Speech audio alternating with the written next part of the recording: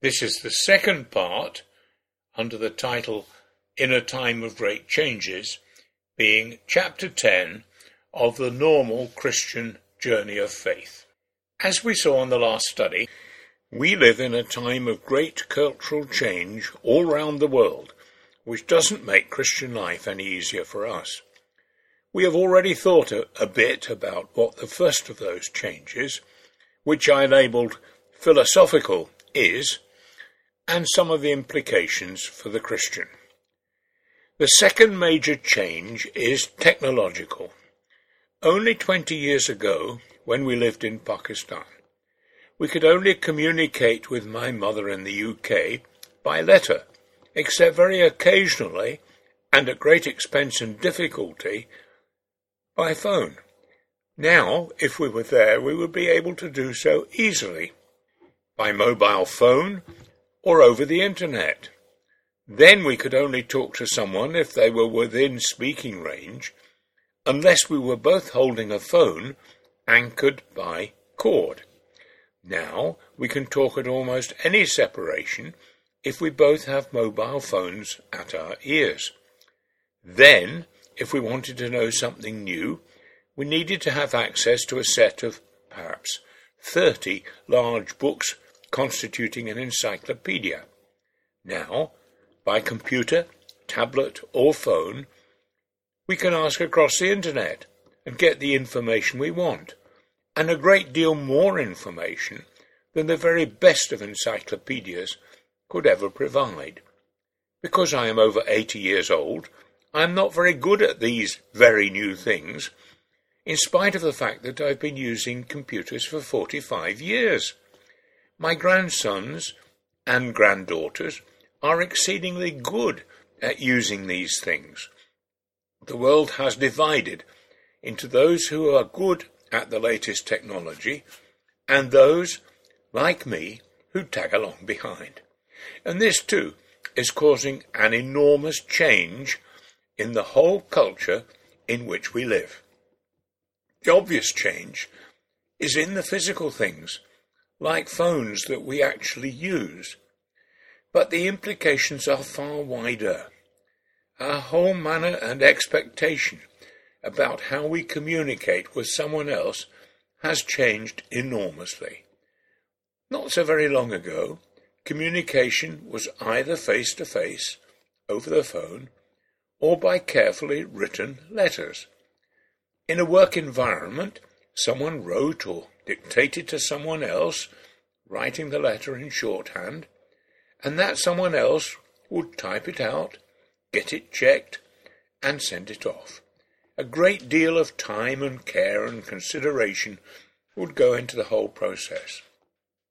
Now, the person who wants to communicate sends an email, rapidly dashed off, perhaps without much care and consideration, and it joins the list of sometimes 50 to 100 emails the poor recipient gets in one day.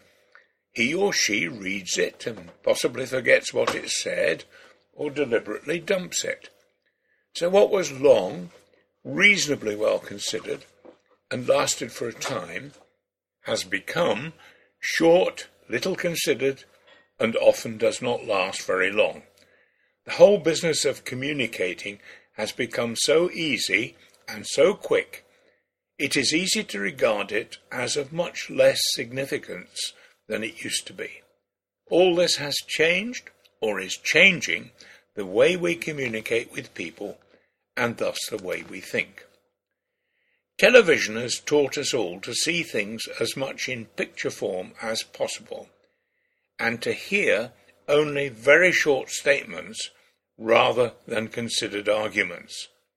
Arguments do still exist on some TV programs, but how many of us actually follow them through as our chief method of learning? No, we're all into short, snappy stories. We do not actually realize how much we're now learning through stories. Of course, it has always been that way, even when we did not realize what was happening. If a girl meets a fellow and thinks she would like to get to know him better, at least in the societies which allow such meetings, she will often say to him something like, "Tell me about yourself." By that she does not mean a list of all the things he has done, such as he might put in front of someone he wants to work for. No, she expects a lot of stories about his home life, things that happened in his family, episodes he was involved in at school, and so on. How from this ragbag of odd incidents you will be able to form an opinion about him is very difficult to say, but that is the way we work. Strangely and wonderfully, that is what God has done in the Bible. That, too, is a very mixed collection of stories about all sorts of people telling us how and when people related to God. From those stories, we learn about God, though it is sometimes hard to see how our minds work and how exactly we build up a picture of God and his doings that way, but we do. Until recently, we in the West have tended to learn from Scripture by analysing it under our own headings in a way that somewhat mimics how the scientist works, and have rather ignored the story aspect of Scripture. So what?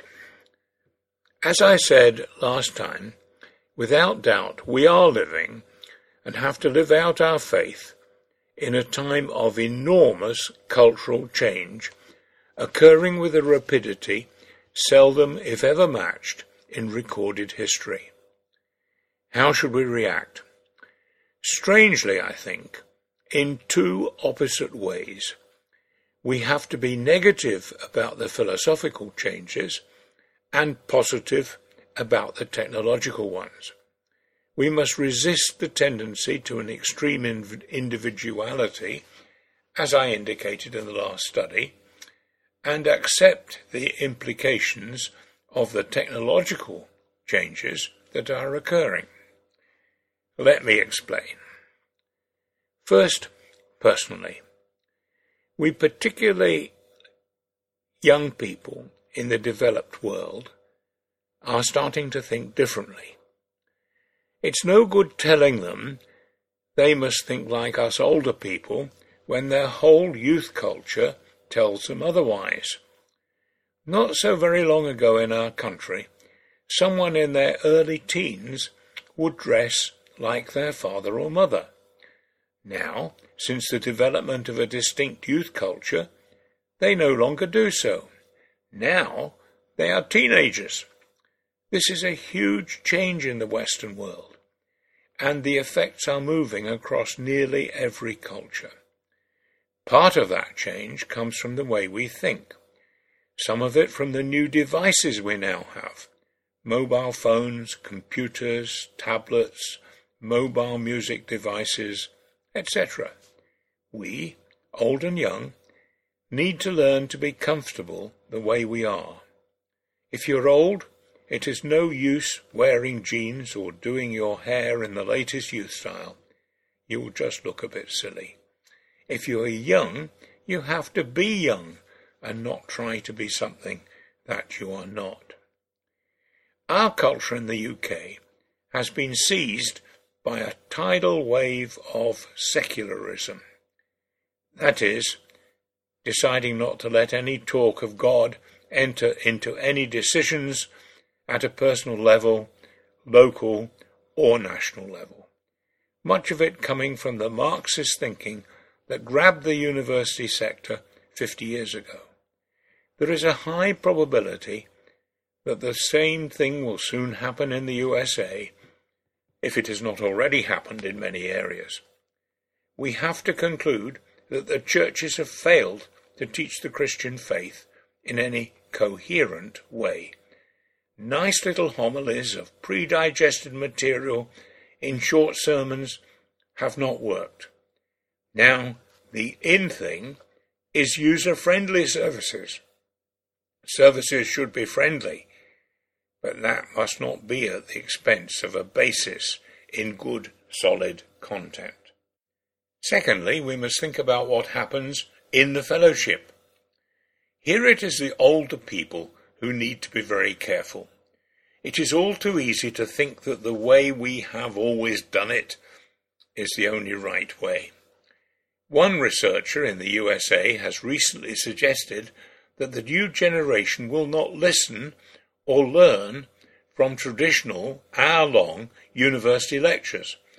The new structure is going to have to be 10-minute videos or talks, followed by a period of discussion for 10 minutes or so, before proceeding to the next video, and so on. If that is true, where do traditional sermons fit in?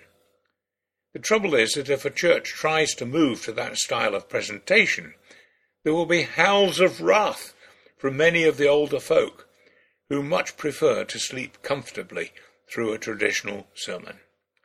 It will be hard to convince them that there is no biblical warrant for their style of sermon, unless it be Paul's overlong talk at Troas, which led to the death of Eutychus in Acts chapter 20. But then we don't want to die, do we? And then thirdly, we think about the wider world. The culture I grew up in, and quite possibly you grew up in, has died and has been buried. Churches seem to attract people who do not want the church to keep up with the culture of their surrounding society. This is probably, at least partly, a defense mechanism. If their work situation forces someone to keep up with all the latest thinking, they may find an old-fashioned church environment a welcome relief. If they do, they will be totally ineffective in reaching the world round about them. In summary then, it seems to me that we need to do a lot of hard thinking and praying about how we operate as the people of God. We need to think out what we should do as our culture changes with great swiftness, and then we need to change, if necessary, radically, and perhaps to the hurt of many older people.